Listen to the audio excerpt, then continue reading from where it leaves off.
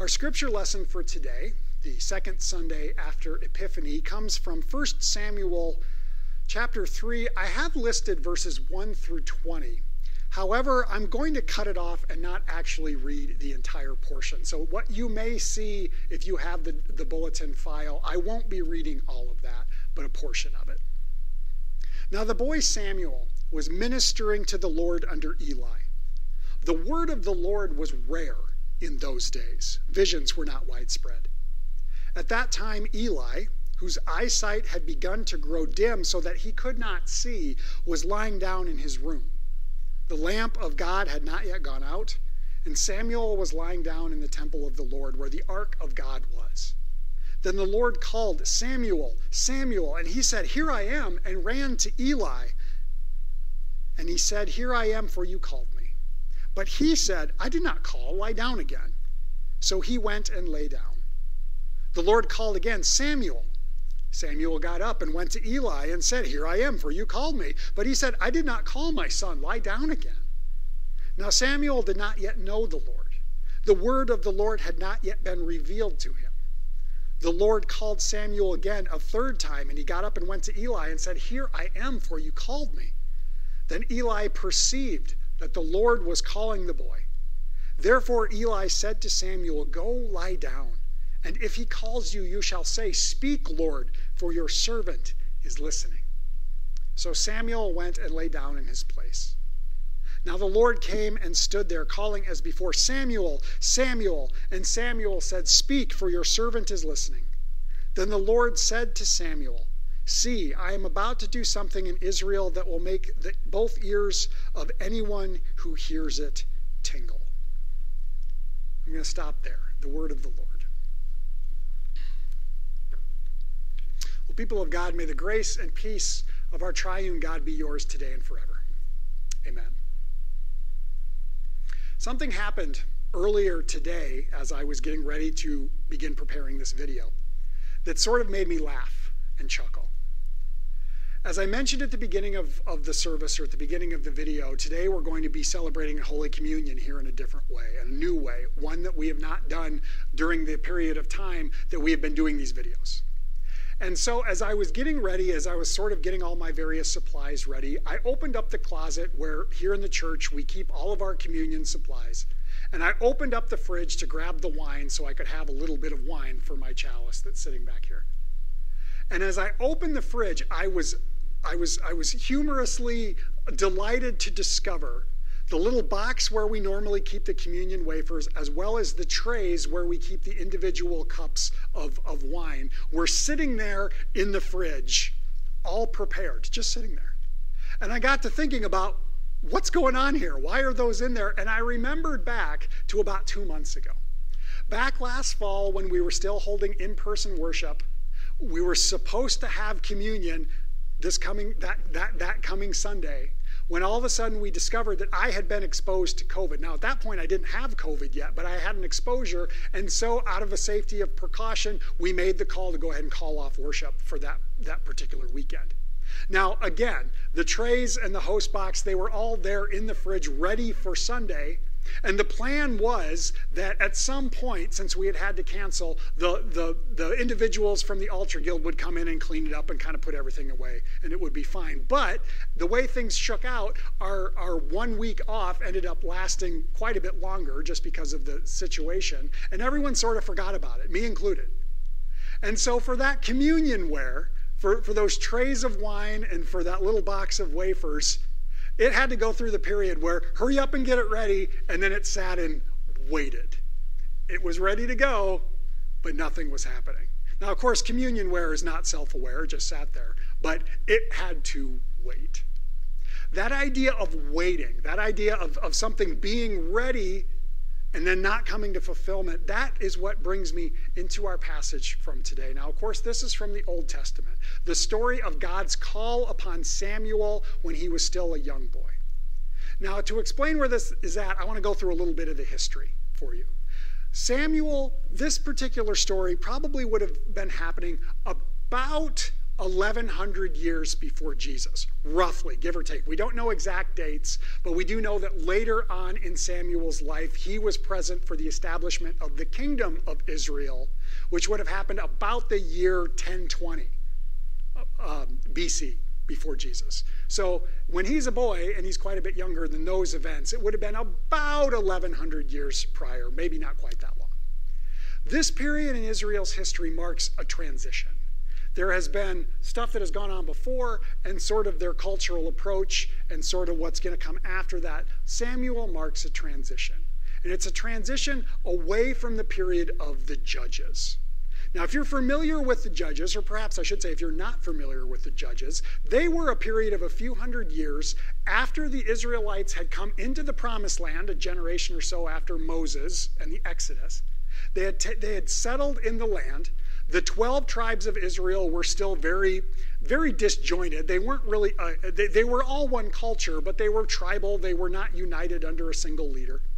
And what would happen is they intermingled, and as they interacted with the different cultures that were around them, oftentimes they would kind of walk away from God, and then God would remove favor from the people, and then the surrounding cultures would come in, and they would kind of take them over, and they would rule over them, and things wouldn't be good. And then all of a sudden the people would be like, oh, where's God on this? How come God isn't with us anymore? And they would pray to God for a while, and then God would raise up a leader for them, usually sort of military-minded, kind of the army. They would be the leader of the army.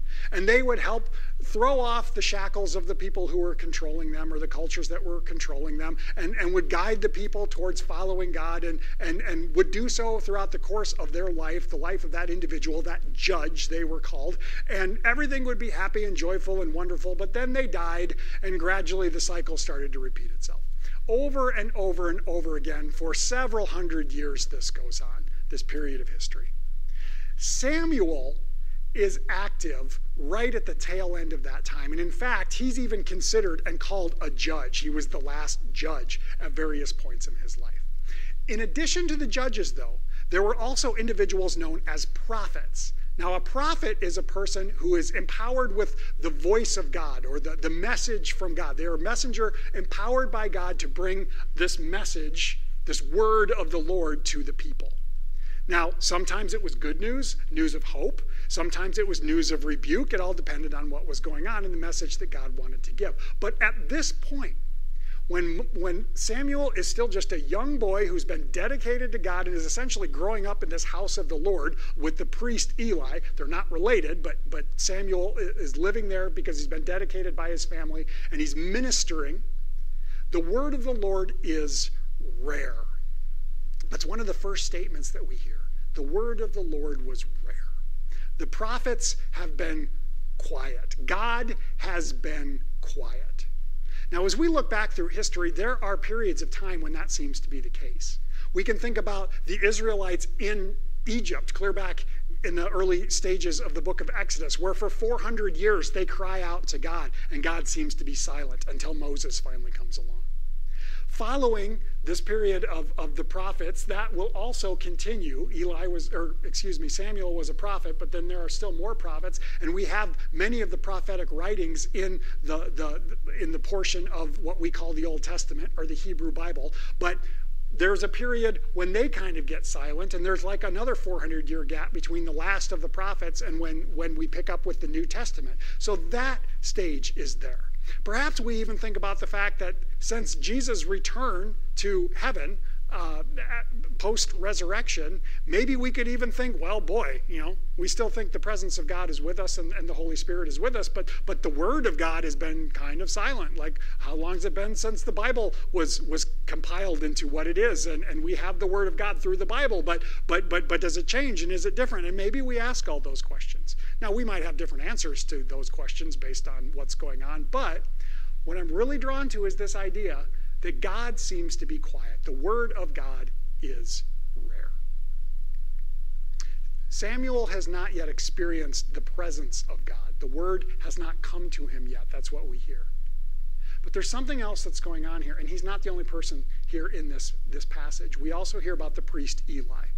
Now, Eli is a priest. He's the one who should be hearing we would think, right? He's the one who should be receiving the word of the Lord and giving it out to the people. But things aren't going so good. Eli's got a couple of sons who are also priests, and if we would have continued through the story, we hear that this word of God that comes to Samuel says that his sons are going to have issues, but not to worry, because you will be like a spiritual son to him, and the word of God will continue with you. But what we hear about Eli, all history aside, we hear that his eyesight has grown dim, so that he could not perceive. I'm really drawn to this idea. Now, the literal translation is just that. Basically, he's going blind, so he can't see very well. But it's more so the statement that he could not perceive what is happening. And I think maybe, just maybe, whatever was going on in this situation, maybe that is a larger issue than just I can't see, but that we cannot perceive what's going on around us. Think about the call of Samuel. 3 times. Samuel, Samuel, and this little boy who was basically sleeping in front of the ark of God, the Ark of the Covenant. They're basically the equivalent of like sleeping right here in front of the altar. He hears his name and he gets up because he thinks it's Eli calling from the next room. And he runs up, yeah, here I am. What do you want? And he's like, I didn't call you. Go back to bed. And then a second time, Samuel, here I am. What do you want? I didn't call you. Go back to bed. And then a third time, Samuel. And then finally, Eli perceives this is God. Maybe his eyes being dim is an indication that his perception of what was happening around him, even the voice of God, which seems to be rare, maybe they just weren't listening for it. As I think about all of this stuff going on, this passage, this idea, this sense of waiting that I talked about at the beginning, all of that seems to be kind of applicable for us right now. Now, this is a theme that we've sort of talked about at different times throughout the course of this ongoing pandemic. I know maybe I sound like a broken record, but this past year, 2020, and now even into the first couple of weeks of 2021, has been a year like no other. And it seems like it's been one thing after another, after another, after another, after another, after another. And I don't know about you, but there are plenty of times when I cry out almost just at the end of my wits, like, God, where are you on this? And it seems like God has been really, really quiet. But maybe, just maybe, it's because our perception to what God is up to is dim. There seems to be a tension that Samuel finds himself in. Now, I mentioned Samuel was a time of transition from this one period of Israel's history into the next period of Israel's history. In fact, as I mentioned, Samuel will be the one who anoints the first and second king of the United Kingdom of Israel. He lives in a time of tension between these two periods, and this time of tension when the word of the Lord doesn't seem to be present, and then he brings the word of the Lord. Likewise, I think maybe it's safe to say that we find ourselves in a period of tension right now. Now, right now where we are is an interesting time. I mentioned at the beginning of the video, we're about to resume some in-person activity here at the church. We're beginning to see some glimmers of hope in this whole COVID pandemic. Here in our little corner of the world, the numbers or the stats, they're improving dramatically from where they were a month or 6 weeks ago, and that's hopeful. We know that the vaccine is now becoming available, and slowly it's trickling out and people are getting the vaccine, and that's helpful. We know, at least, again, right here in our little corner of the world, a lot of people have had it, and fortunately, they've recovered, and that sort of helps the whole situation as well in terms of the slowing down the spread, even though it happened because a lot of people had it. It's not good, but we're seeing these little glimmers of hope. We're going to resume in-person worship. Soon we'll be resuming in-person education, and yet we're also not out of the woods yet.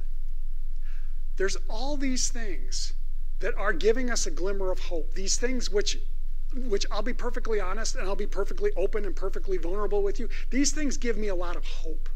They give me a sense of optimism And they give me a sense of joy to think about the good stuff that we're on the verge of now. But at the exact same time that I feel 100% joy and optimism about all that, I am also 100% scared to death, and I feel a lot of dread about all these things too.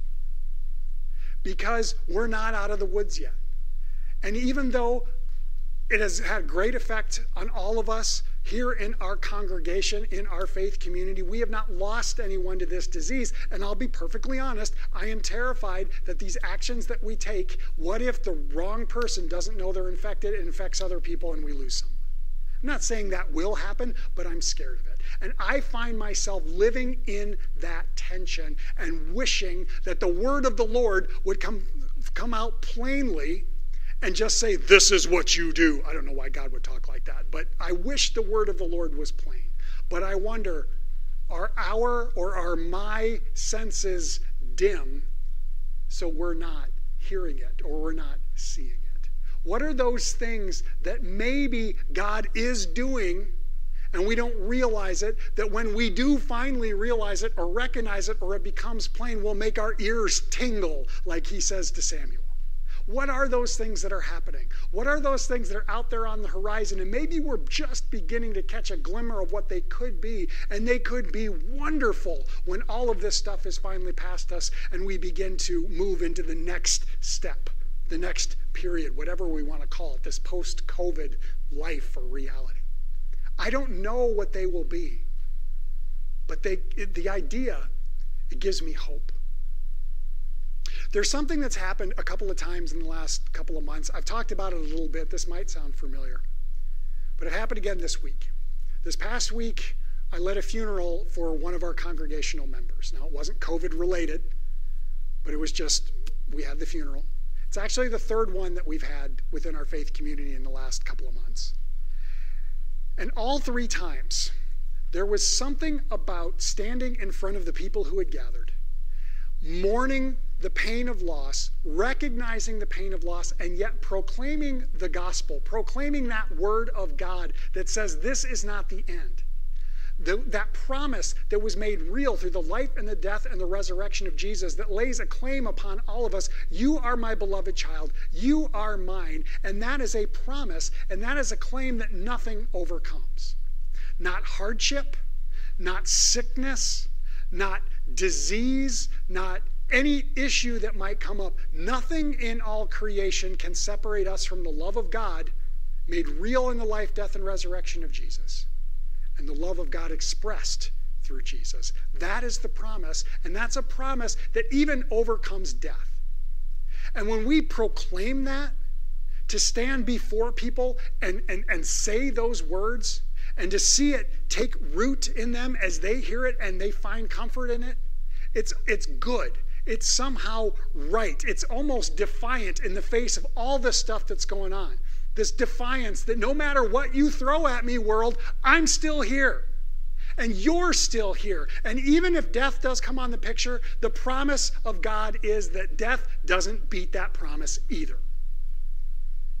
When we hear that word of God, does it make our ears tingle? Does it make us sit up and pay attention and realize that even as we live in the tension of this life, which, let's face it, folks, this world is always full of tension, and even when COVID is no longer a reality, we'll have something else to be tense about. But the promises of God, the action of God through us as we proclaim that to one another, is what will make all the world stand up and pay attention. It will make our ears tingle. It is a vision for joy, a vision of life, a vision of God's claim upon us that God has given to us through the power of the Holy Spirit, through the action of Jesus. That is good news in the face of everything. May we hold on to that. And may that give us peace in our soul. May it be well in our soul, which is the song we're about to share. Amen.